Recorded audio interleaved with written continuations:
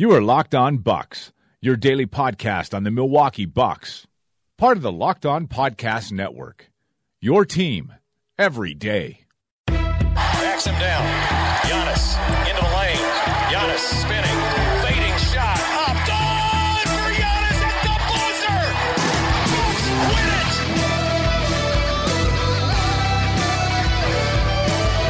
We may be young, but we believe on the future. Bucks win it.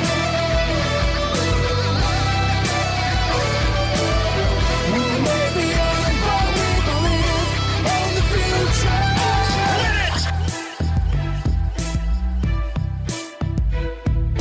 it. Welcome to Locked On Bucks. I'm Eric Name, Milwaukee Bucks reporter at The Athletic Wisconsin, and joining me as always is my good friend and the founder of BrewHoop.com, Frank Madden. Frank, how you doing, buddy? I'm good, Eric. And for transparency, we just spent like 20 minutes musing on how we weren't sure what to talk about, and the Bucks are. I think I said, man, greatness is boring. And we've talked about how the Bucks not really having much drama and just kind of winning and having just sort of like warm fuzzy feelings like makes them less interesting to talk about on the radio, which is of course ironic coming from us as people who talk every day about the Milwaukee Bucks for a wonderful audience of people who are interested in hearing about the Milwaukee Bucks. But I think we eventually came to a topic to discuss, which is we know the trade deadline is not until Thursday afternoon, and this is going to be released late. Well, I guess probably early morning on Wednesday. So our takes will become dated immediately, and we're not waiting until the last minute to do it. But there's a game tomorrow, so we probably want to talk about that. And, let's be honest, the trade deadline is – I feel like we've been sort of like Grinches, like trade deadline Grinches when it comes to the Bucks.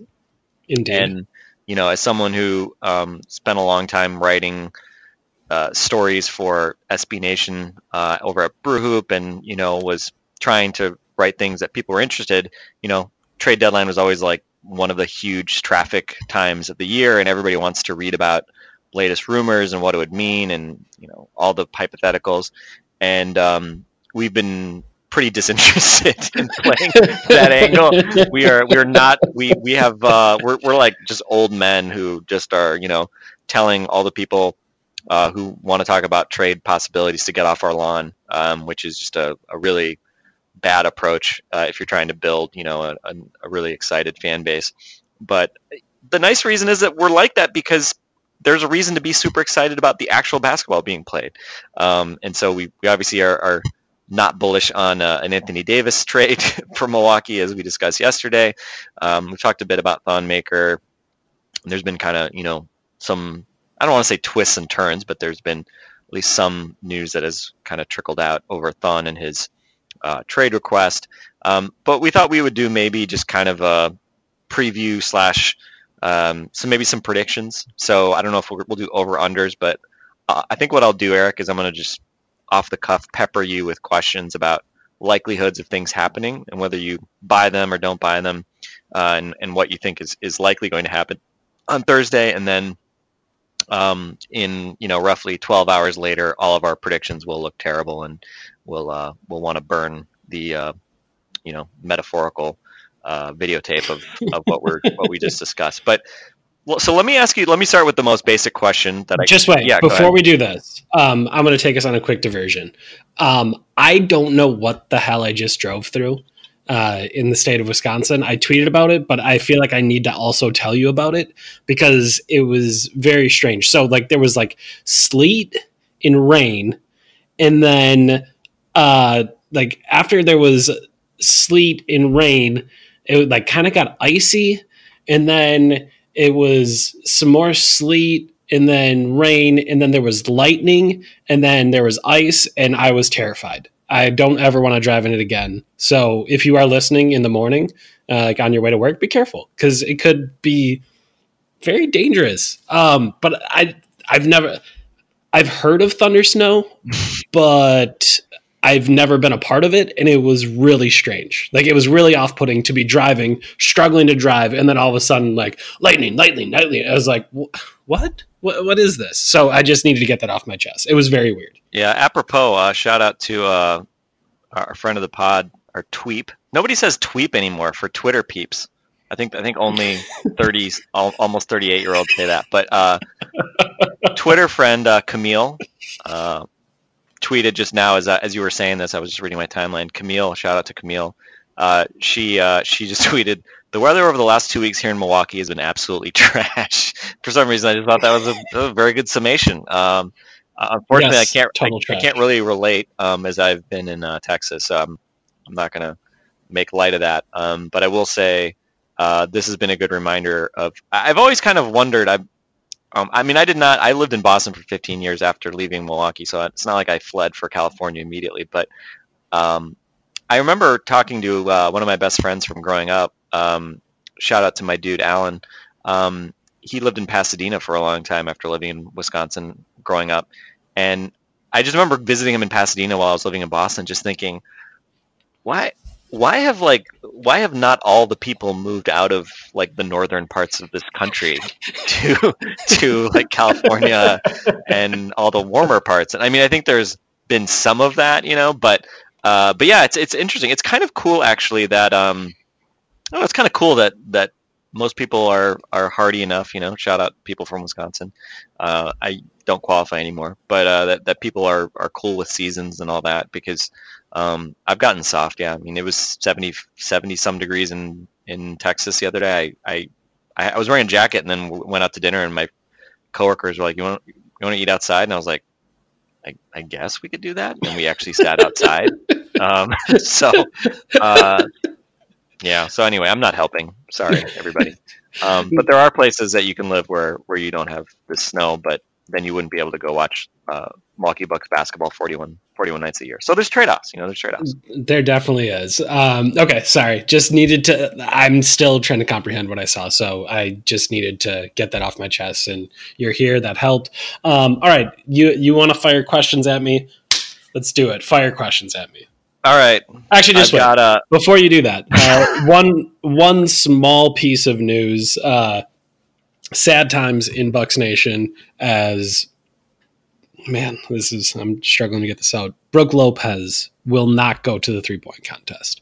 Yeah. The Bucks will be represented. Chris Middleton will be there. He put up a 13 last time he was in it, I think 2 years ago, if I remember correctly. So that didn't go particularly well. But no Brook Lopez, and that makes me sad because I wanted to see him, one, get all of those shots off in 60 seconds, and two, just be a part of it. I feel like it'd be fun. And he could have done his little smoking hot little hand gesture. It would have been delightful.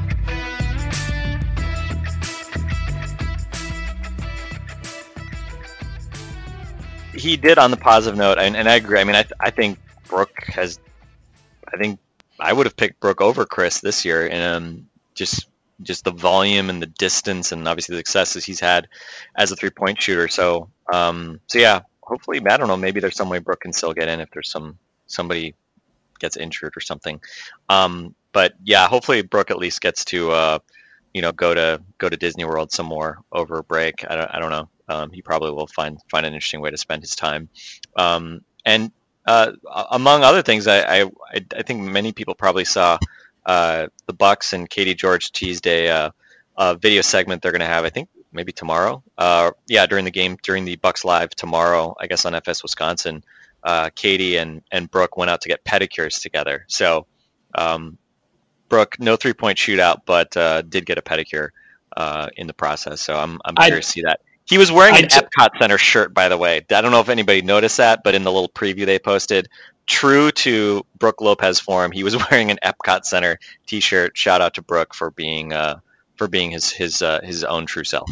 I gotta say, I tweeted this out, but I've obviously gotten to know Katie over this year, and I've never seen Katie more excited than the day they were going to tape the first pedicures with Katie.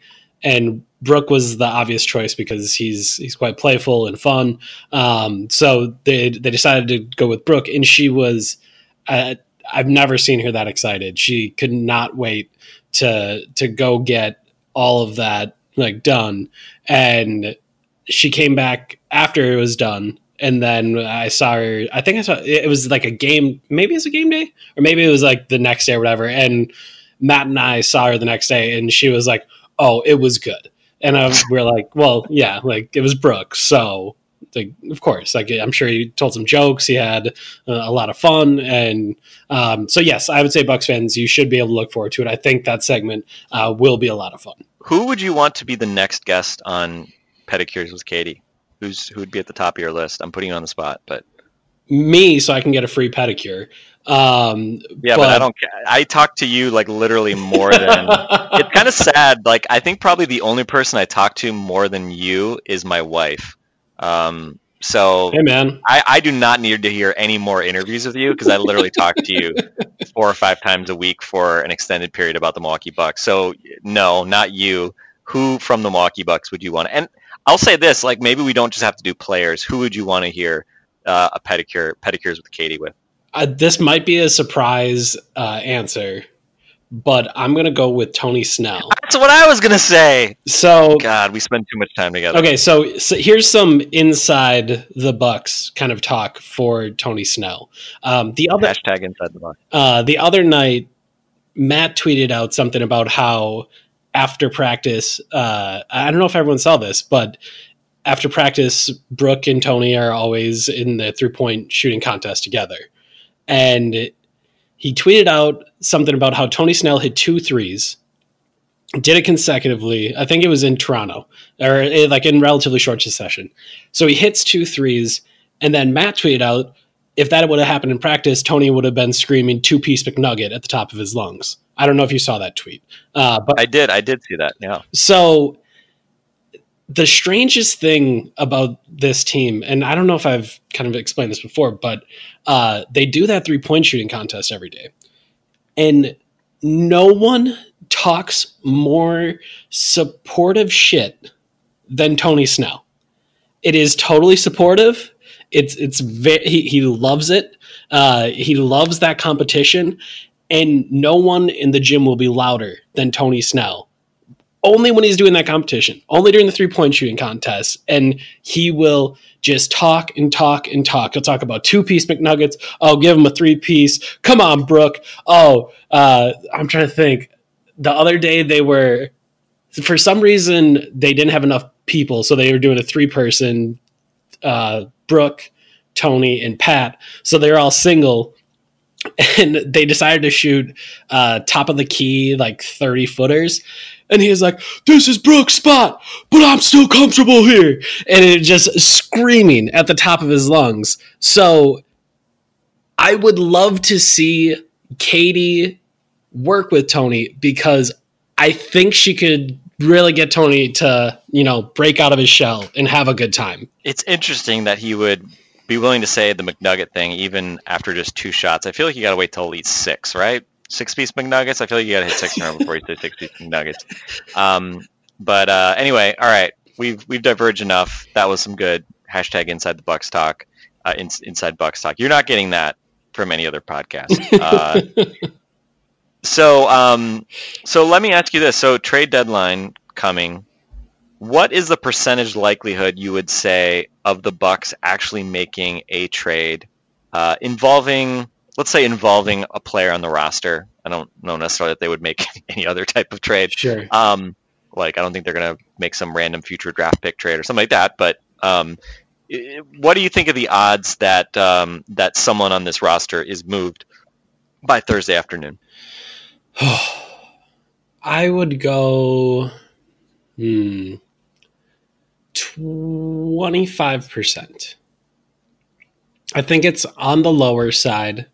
As I've told you before, I know that Thon has been mentioned in these different rumors, but I just don't get the sense from kind of what I've heard and, what I've been able to, kind of chip away at, that the Bucks are in a big hurry to move Thon. I don't think they're really going out of their way to ship him out of town. I think it's a situation where, okay, he said he wanted to get traded. So, if we can find a suitable return for him and something that, we find attractive, okay, we can make that deal. But it's not, we need to get this guy the hell out of town. So I think that hurts. I think there's maybe a little bit better chance of getting Tony Snell or seeing Tony Snell leave than maybe I would have thought earlier. I think that is a deal that they'll sniff around on, because I do think there's some motivation from the team to try to clear up some of that space, and I don't think they're quite you on the scale. If we're literally talking about the conversation we had the other night, where I don't want to say you'd be pushing for that, but I think you'd be looking really hard for it. And they're not me, where I'm too risk averse to endanger whatever they have going this year. I think they're probably in that middle space where they're maybe a little bit more curious about that than really people would tend to think. So, I still put it at 25%, but to me, those are kind of the two guys I circle as possible moves and kind of thoughts that they might have about it. That seems reasonable. I'm also kind of skeptical about a Thon trade, just because I just don't know that there's, someone out there that's really willing to throw a lot at the Bucks for the right to get Thon. So, and again, if you trade Thon, you kind of have to get a big man back too. So, it'd be one thing if they still had John Henson on the roster or something like that, and they were, he hadn't played all year, and, there was no kind of line of sight for him to play at all. But, you basically have two guys who have ever been real sort of traditional NBA centers that you might actually want to put out in a playoff game on this roster. And Thon is one of them. Sorry, Jason Smith. So it's just kind of hard, right? Obviously I'm, as much as I have liked Christian Wood, I'm not like banking on Christian Wood to give me playoff minutes or something like that. And Thon, obviously, as much as he's been frustrating, he's been an impact guy in the playoffs. Really the last couple of years, at least for stretches. So, if nothing else, like there's something there, right? So, yeah, I don't think there's a really compelling reason to let Thon roll, or to, dump Thon at the deadline just because he wants to go play somewhere.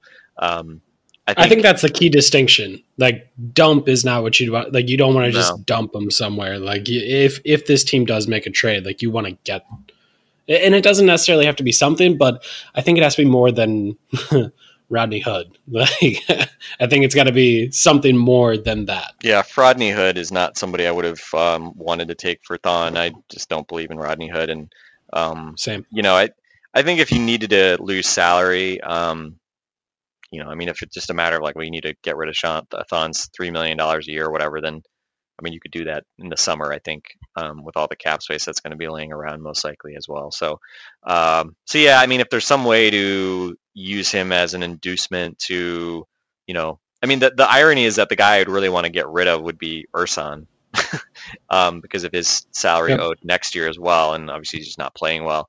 But, if you use Thon in order to get somebody to take Ersan, then you got very little in terms of front court depth, and you'd have to be taking back something, presumably like an expiring salary to kind of fill that gap. So yeah, it's just kind of a weird, and again, not that you can't find potentially even somebody on the buyout market that could replicate, especially what Ersan is not doing right now. But yeah, it's just kind of it just doesn't seem like there's really necessarily some great deal out there, but you never know. But yeah, I'd say 25%. That seems maybe about right. So that's where. What if I would not have said anything? Would you have said about 25%? Would you go higher, lower? I could have bought. My first reaction was maybe even lower, but I think when you combine the possibility of something happening with Thon, or you predict something maybe happening with Tony, because there is obviously a reason to consider moving Tony as much as we like him and like the way he's fit in this year. Just the salary stuff and just the specter of kind of what they're going to be up against this summer in terms of, the value of having additional flexibility. That's a kind of tough decision that could ultimately pay dividends in the long term, even if it brings risk this year. I think those two guys alone, it's makes it sort of non-trivial, the possibility of a trade. And then there's just always other stuff that can happen, right? I don't know what you would, could you trade Jason Smith and a future second round pick for somebody that might actually play minutes? maybe, right? That's certainly possible. So there's also like kind of those like kind of fringe type moves that might be in play. I mean, we've heard kind of like murmurs that the Bucks might be interested in adding another wing. I think as we've talked about, like kind of going back to like the kind of before Korver was traded, or even right after Korver was traded. The idea of a guy that can just gun from 3-point range. We've talked about Terrence. Okay, yeah. But go ahead. Sorry. Yeah, I mean, we've talked about Terrence Ross, and I think I forget where I saw, if it was Zach Lowe or somebody. I think either again, I'm like, my brain is mush. Either podcasted or like wrote that I think Zach said that 2 seconds could get Terrence Ross. I'm not sure I'm that interested in an expiring Terrence Ross for that price. I mean, if I could get off of like Ersan's salary and Jason Smith, hey, then I'd be really interested in doing that. But yeah, I'm not expecting that. But Wayne Ellington, another guy who I don't understand why Ellington. Again, I don't follow the Heat closely enough to understand why Wayne Ellington would be available in the first place. But he was like out of their rotation, and now he's like back in, and it's just like, Wayne Ellington's good. What are you doing? Yeah, like since when does the Miami Heat offense not need a knockdown shooter? He's in a horrible slump with his expectations defensively, but you would think like Spoelstra would feel like he could scheme around that. So yeah, it's been just kind of a strange thing there. But yeah, I mean, Ellington, a guy who would certainly be the best shooter on the Bucks. I mean, certainly, they just don't have guys who can like really shoot other than when they're open. Other than Chris has shown that game. But Chris and like Brooke obviously is a spot up guy and even kind of sidestepping. I mean, the two of them can do it. But you look at Brogdon, Bledsoe, Hill as well. Like and all the other wings, even like they're all like catch and shoot guys. They're generally guys who want to have some room. So a guy that can be really dynamic and the defense has to account for, like coming off screens and shooting off the move and things like that. I mean, that is a dimension the Bucks don't have. And so who knows, right? Like maybe there is some kind of move like that where the Bucks add a piece. Maybe they don't give up any. Maybe just like I said, just Jason Smith and like one of like that Washington second rounder or something, right? That they got a while back. And again, I don't know. You could say it's maybe a little short sighted, but again, this is not your typical Bucks season, right? I mean, like you got a chance to go to the NBA Finals here. You are probably one seed in the East. You might have the best record in the NBA. All said and done, like this is the year to hoard second round picks when you could potentially get guys that could really make a difference in the playoffs. And again, is Wayne Ellington that guy? Is Terrence Ross that guy?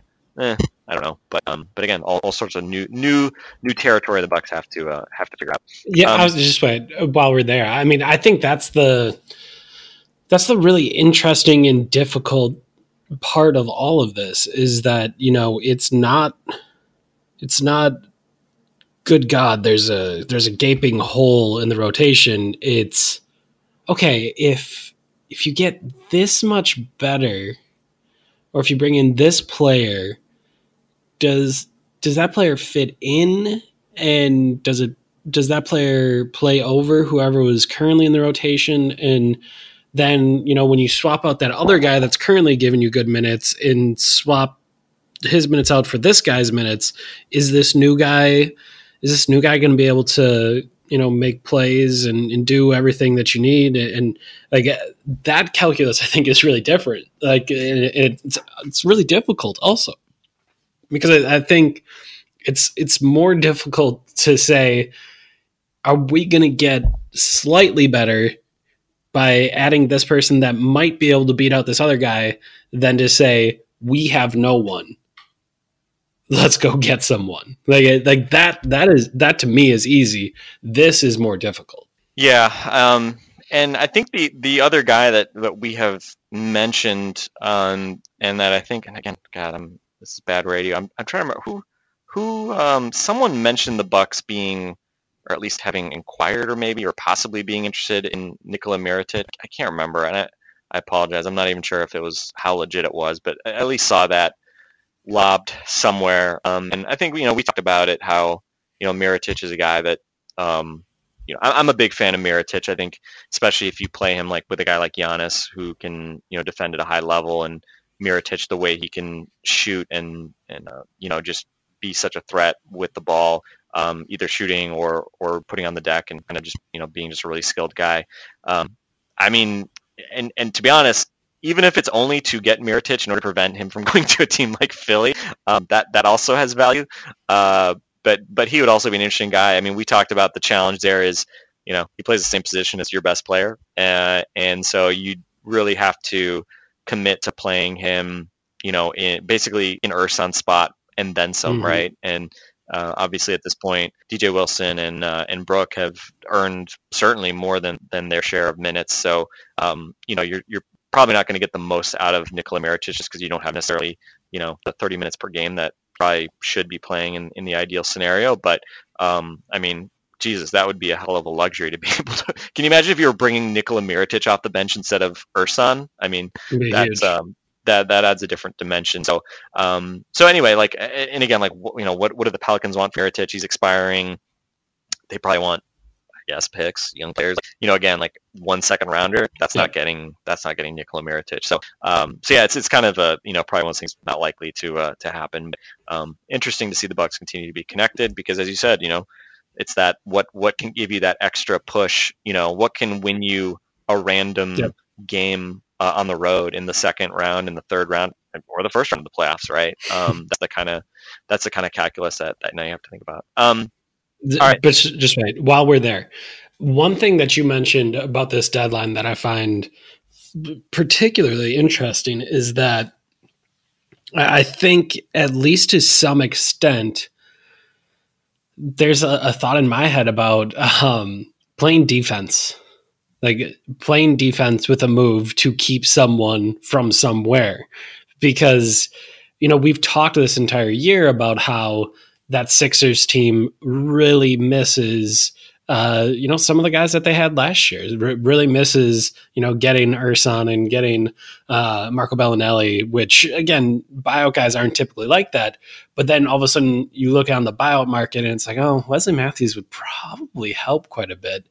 And then you continue to think through like possible trades that they can make. And it's like, shit, if the Sixers add Nikola Mirotic and Wesley Matthews, like, I mean, that's a pretty good talent upgrade. That's going to help them.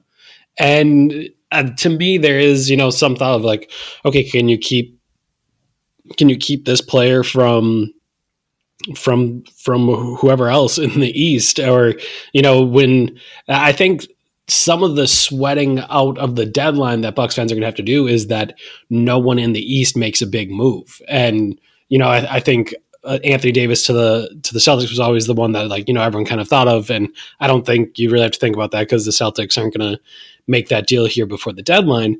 But, you think about some of the other moves, like today there was that rumor about Conley and Gasol for, what was it, Lowry and Valanciunas.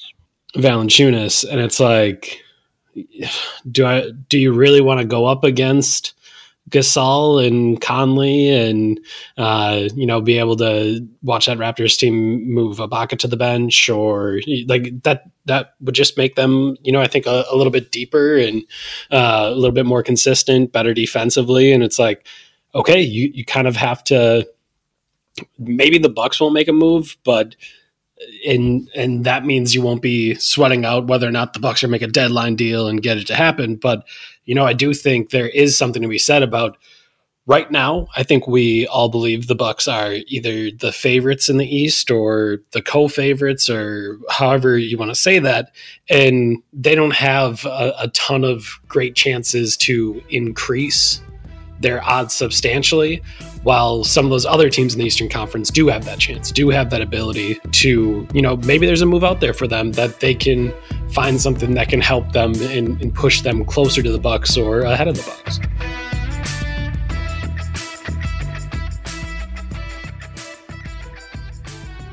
Yeah, I mean, the downside for the Bucks right now is that this is sort of like, they're fully healthy.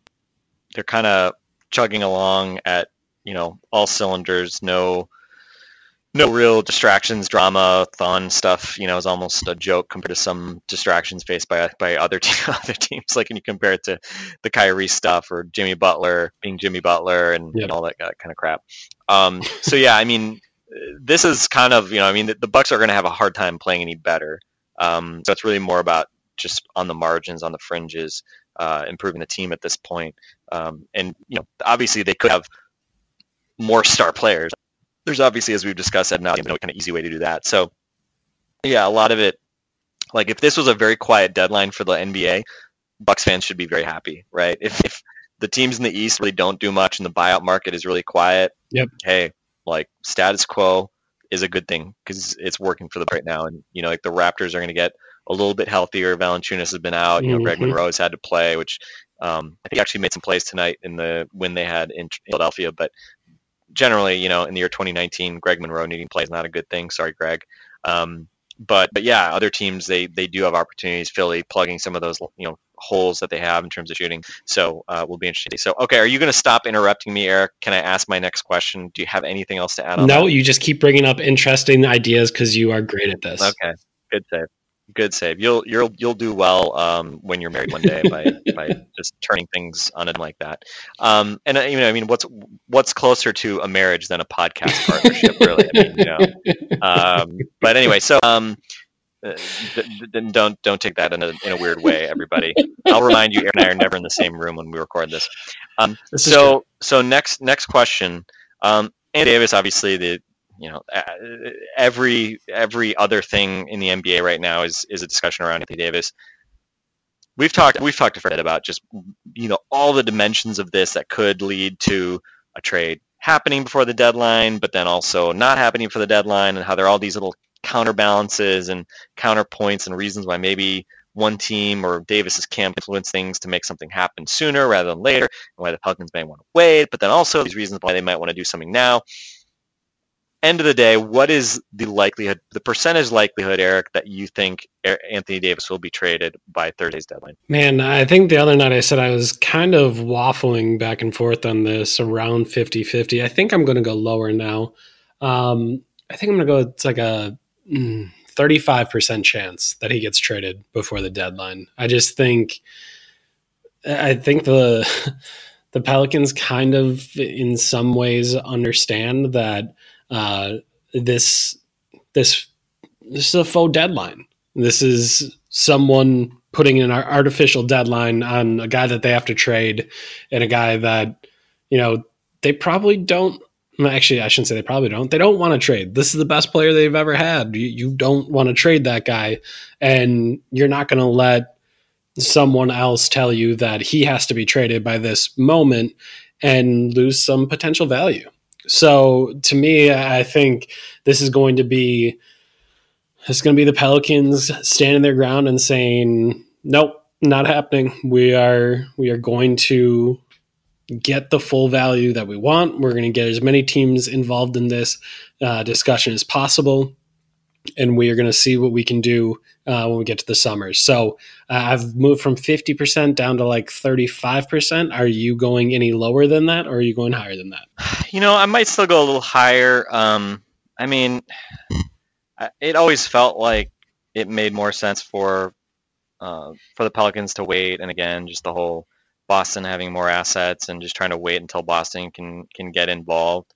The Kyrie sort of dissonance has kind of maybe changed that potentially a little bit, and I think LA seemingly putting almost everything on the table is pretty important. I think just the volume of kind of reporting that's been happening in the last day around Pelicans want this, and they want everything basically, and then the Lakers kind of offering not quite everything, not 4 first-round picks, which is what the Pelicans asked for, but like pretty much all the players basically on their team.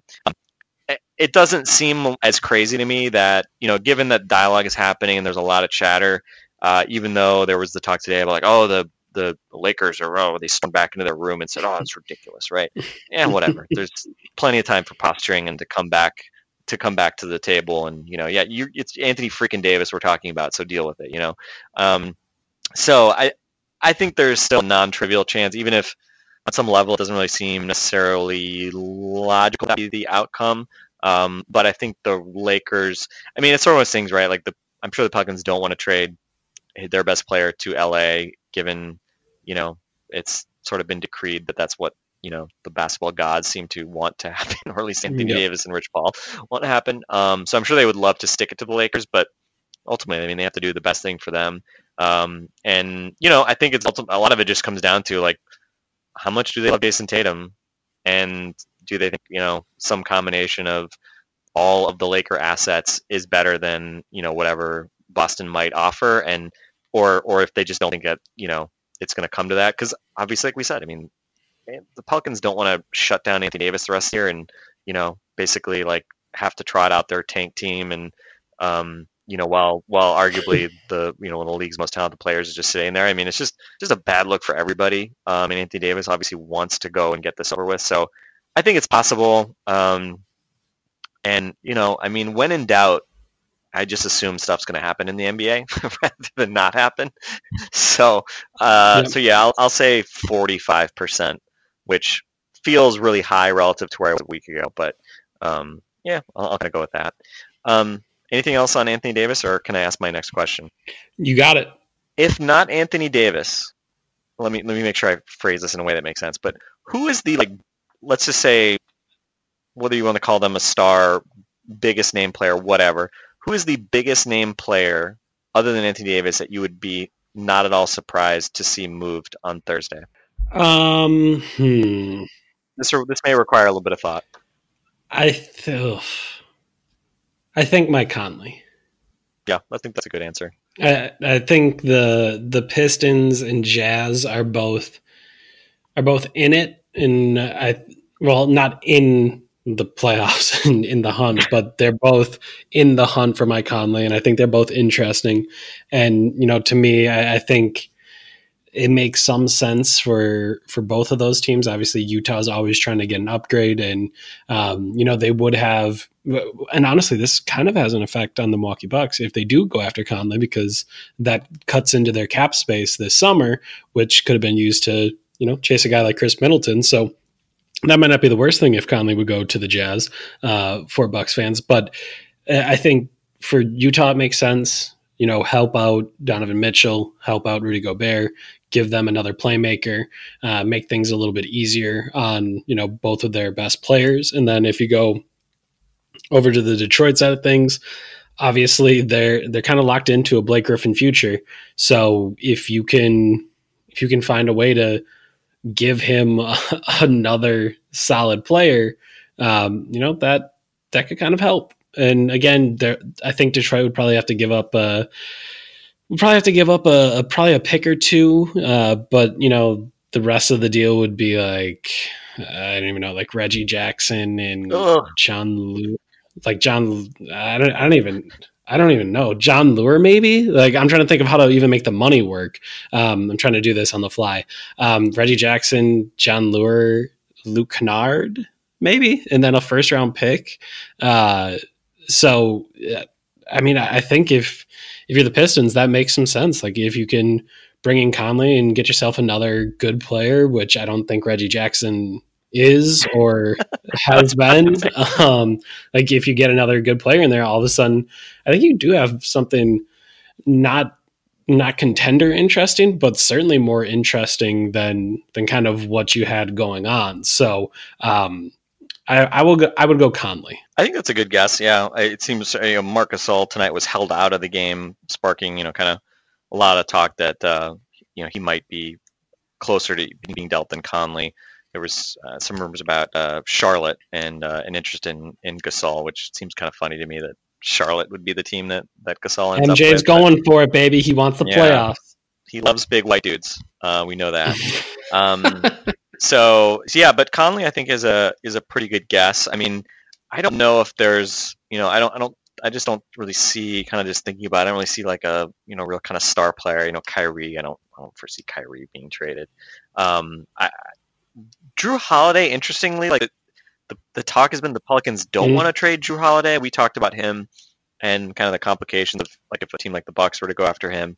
I don't know why you'd want to I don't know. I mean, obviously he's very good, but Drew's going to be. I think he's going to be 29 next summer. I think so. Let's just say the Pelicans' timeline does not seem to be aligning with sort of Drew Holiday's career trajectory. And I think you could get stuff for Drew Holiday, even though he makes a ton of money. Talk about a guy that can be a difference maker in the playoffs. I think he can absolutely be that, given his versatility on both ends. So, I don't know. I mean, that he might be a guy that I otherwise would have pinpointed. I would say I like Drew Holiday more than Mike Conley, but it just doesn't seem like that is, necessarily something that the Pelicans, for whatever reason, are interested in doing. So anyway, but yeah, I think those are a couple of reasonable names. I don't know if I have any other kind of burning question. Can you think of any other interesting trade deadline questions to throw out for us to talk about, or is this it? At the end of the trade deadline, who do you feel like you will believe is the best team in the Eastern Conference, and who do you feel like you'll believe is the best team in the Western Conference? I think it'll be. I mean, so if you kind of look at it, I mean, I don't think any team in the West is going to do anything to change the Warriors being the best team in the West. So I think that's easy. I don't think there's any semblance of a trade that's going to work there. I mean, the Lakers would be interesting if they traded their entire team for Anthony Davis. But as much as obviously LeBron and AD are incredible, I think them and basically a G League team, I don't think that's beating the Warriors. And then I think out East is more interesting because obviously you have the Bucks, who, like we said, have kind of just been clicking and have been healthy and pretty drama free. I mean, I think you look at them. I think you look at the teams that are chasing them. Toronto, as much as we saw this Lowry Conley rumor out there, I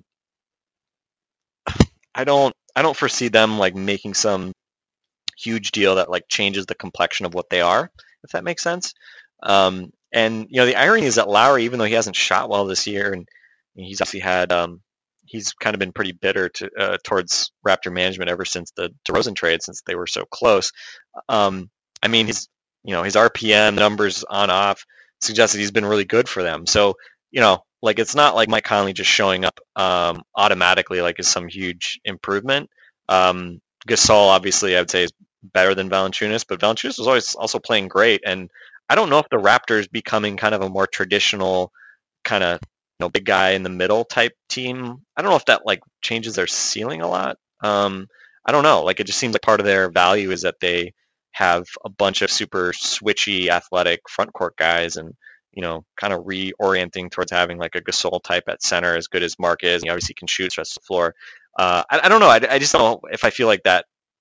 Like, is that going to suddenly make me feel like, oh, now the Raptors are the team to beat?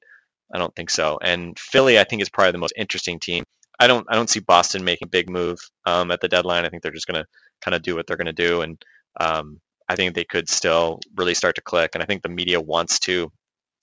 The media, absolutely, especially because there's so many kind of Celtics people, at least in my orbit. Like everybody just desperately wants to flip the Celtics have figured it out narrative switch, and it's like they've had good stretches. They're clearly a good team, but it's just like not quite there. And I think fundamentally, Kyrie's had a great season for all his, drama and BS that he spouts off whenever he opens his mouth. But, fundamentally, you kind of just look at that team and it's like Al Horford's really good, great complimentary piece, but, he's aging. He's not like nobody's buying Al Horford as like the number 2 on your championship team. Tatum's been fine, pretty good. Nobody's buying Jason Tatum as the number 2 on a championship team unless he just goes nuts and can't miss, in the playoffs. Jaylen Brown, same thing, right? He's played better of late, but it's tough. And Gordon Hayward, I think most notably, he's just not been the guy he was before the injury. So you just kind of look at all these guys. They're kind of like the Bucks in the sense that they have a lot of guys who can be a really great number 2 on any given night. But like if we're going to apply the whole like, oh, the Bucks don't have a great number 2 thing, they also fail that, I think, and their number 1 is just obviously not as overall impactful, in the grand scheme of things, Giannis, as much as Kyrie obviously can be a great scorer, and that's very interesting in a play scenario. But who's picking Kyrie over Giannis at this point? So yeah, I don't think Boston's going to do anything. I think really it's more about them just like, can somebody like can Hayward look like a third banana rather than like a seventh banana, like that kind of stuff. And I think Philly's probably the team that is the most, that like if you were going to say like, hey Frank, you can pick one team to not make any moves by Thursday, and as a Bucks fan, who would you not want to see making moves? Philly would be that team, because they're the team I think that has the most upside to improve, as you were kind of pointing out earlier. If they had wing shooting, if they added a guy like Mirotic to the front court who can shoot in space around Embiid, I think that would also, potentially really unlock them a bit more than what they currently are. So yeah, I think Philly has the most to gain maybe by a trade, just because they seem to be the most flawed. Ironically, some of their flaws, like, sort of Simmons and his fit with the other two guys, that's obviously not going to be solved by a trade, because they're not going to trade any of those guys. But that's who I would kind of highlight. So I think they might have the most to gain in the East. In the West, I think the Lakers might have the most to gain, just because they look totally discombobulated right now, and it's like, if they don't make a move, like they're right now, they look like, and again, stuff changes very quickly, and LeBron's been back for like 2 games. So, again, like we're always quick to kick dirt on teams, but there's just a lot of bad vibes given the trade stuff. The way, again, they got destroyed by Indiana tonight. They've been struggling obviously without LeBron, and they don't have that much room to be crappy, or you're going to, have to try to sneak into the playoffs and maybe play the Warriors the first round. So it's almost like, they're in the failing marriage, and they need to just get out of that and go start something new. And that's where I think a lot of the urgency to make this trade is, right? Because stuff's not great right now. And, we were discussing before the pod, like, is LeBron trying to get Luke Walton fired? Maybe, like, that's in play. Just a lot of not great stuff going on there. So even though I don't think the Warriors are going to be threatened by the Lakers or anybody else after the trade deadline, I think, certainly LA has the most to gain, just to try to, kind of like last year with the Cavs, right? Like, maybe this is a LeBron thing. The Cavs were just like, my God, like, stick a fork in them, and they had to basically turn over the entire team just to try to breathe some life into them. And I don't know if the Lakers are worse this year in the grand scheme of things, but they obviously, the idea of adding AD would be huge. So anyway, and actually the only other team I'd throw out there, I'm not sure what the likelihood of Denver making a move is. I feel like Denver is a team. I don't know, maybe I've just missed it. I feel like I have not seen them linked at all with just trying to be a team that's not on Anthony Davis's list, but could they make a play for him and just say screw it and go for it? And granted, I think teams that don't have a dominant big man are better fits for AD than a team that does, but whatever. Jokic and AD, they could figure it out. So I think they're a team that's kind of interesting, just because, man, they have, especially with Malik Beasley playing so well, Monte Morris playing so well. Gary Harris and Jamal Murray have missed games, and it hasn't mattered. I watched them just destroy the Rockets the other day. They just have a lot of interesting pieces that, Jamal Murray is a centerpiece of an Anthony Davis trade, right? Maybe, I don't know, right? You throw in multiple other assets. They've got a bunch of like really interesting young pieces who you could talk yourself into them having, all-star type upside, but by the same token, Denver might be willing to just say, screw it, we have a lot of depth. We can figure something out without Jamal Murray, especially if we're getting Anthony Davis. So I don't know.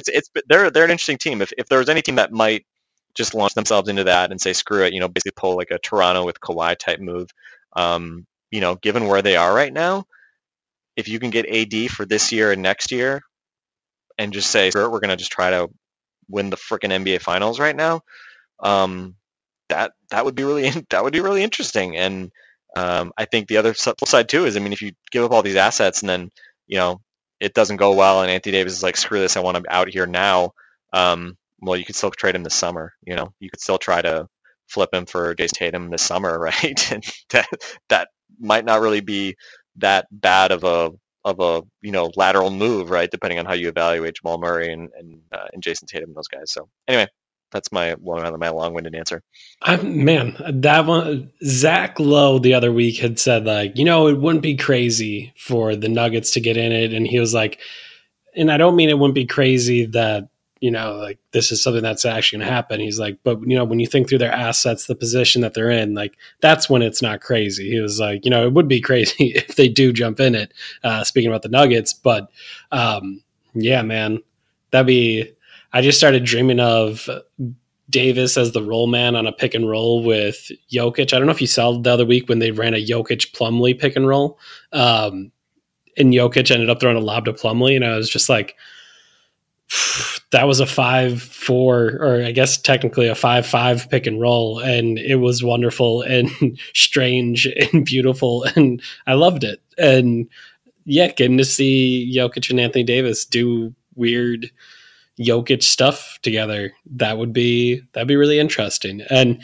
I think with the question, I just, in the West, the Warriors are going to be the best team. That's just how it is. In the East, I do think, like I said, if you're a Bucks fan, more than anything else, you're sweating out this trade deadline to see what those other teams do, and just hoping that they don't have a home run move in them. And it's probably the Sixers that you circle most. The Celtics seem content to just ride through this season with the crew that they have and try to convince Anthony Davis and Kyrie Irving to hang out in Boston together over the summer. And then, maybe the Raptors, Masai Ujiri, if there's one thing he is, it is not afraid. He is very much not afraid of making the big move. So maybe he has one in him as well. But all of those things jeopardize the Bucks playoff chances and the Bucks' chance in the Eastern Conference. So I think, to me, that's probably the thing I'm thinking about most as this trade deadline comes to pass here. So should be an exciting, I guess by the time this is out and you're listening to it, probably just under 36 hours, because you might be listening to this on Wednesday morning. Thursday, what is it, 3 p.m. Central, I think? Eastern? Is it? I think Eastern, right? Okay, that's fine. I have no idea. I don't know which one it is. But either way, it'll be Thursday afternoon, trade deadline. Should be some exciting stuff, and we'll be ready. Go ahead. Yeah, I was going to say, one quick note. I looked up where the Bucks Mirotic thing came from. Mitch Lawrence of Sporting News. So I'm going to go ahead and back away from that one and not treat it like it's likely to happen. But it's playing upon my my appreciation of Nikola Mirotic. So of course I'm gonna be more interested in talking about that, even if it's really not a real thing. I'll let you live, Frank. I'm okay with letting you live on that one. So that is going to be it for us for tonight. Hopefully you enjoyed our trade deadline preview, and hopefully we don't look stupid and get everything wrong. So we'll see what happens with that. For Frank, I'm Eric. This has been Locked On Bucks. We'll talk to you guys tomorrow.